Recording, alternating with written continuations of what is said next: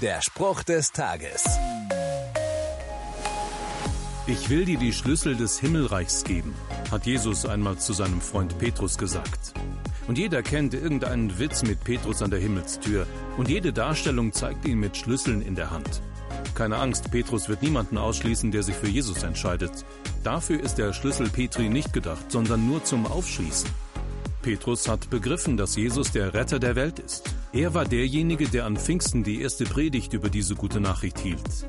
Damit schloss er den Juden die Himmelstür auf. Später erklärte er dem Römer Cornelius alles und schloss damit auch dem Rest der Welt auf. Seitdem steht die Tür zum Himmelreich offen. Hindurchgehen muss jeder selbst. Der Spruch des Tages steht in der Bibel. Bibellesen auf bibleserver.com.